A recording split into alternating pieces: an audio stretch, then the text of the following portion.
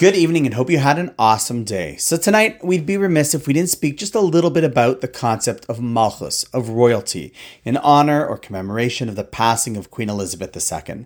You know, in Judaism, we say brachos on many things in life. We say them on things that we enjoy, be it food or a beautiful creation. We say it on thunder. We say it on spices. We say blessings on things we're thankful for, like going to the bathroom or getting healed from a dangerous illness. Well, there are also blessings that are said upon seeing various people, and one of them being royalty, a king or a queen.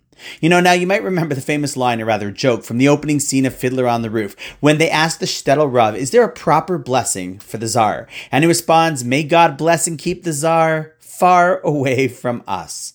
Well, it's cute. But in reality, there really is a blessing that's said when one sees a non-Jewish monarch. The Talmud and Tractate Brachos 58a shares that the blessing upon seeing a non-Jewish king or queen is Baruch atah Hashem shenasan mikvodo lebasar v'dam.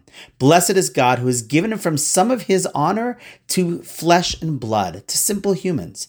In fact, the Gemara says that one should not simply say the bracha, when they see a king, but rather they should run if they have a chance in order to see them and recite the blessing. So there are many reasons for this, but one is based on a very esoteric, yet at the same time, very practical level.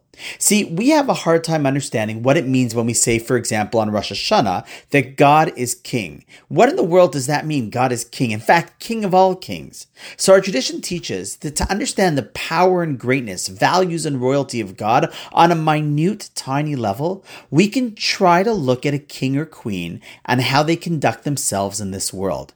Now, I think this is specifically about Queen Elizabeth II, because I think we can all agree that she represented something so regal and refined, so kind and benevolent, so respected and beloved.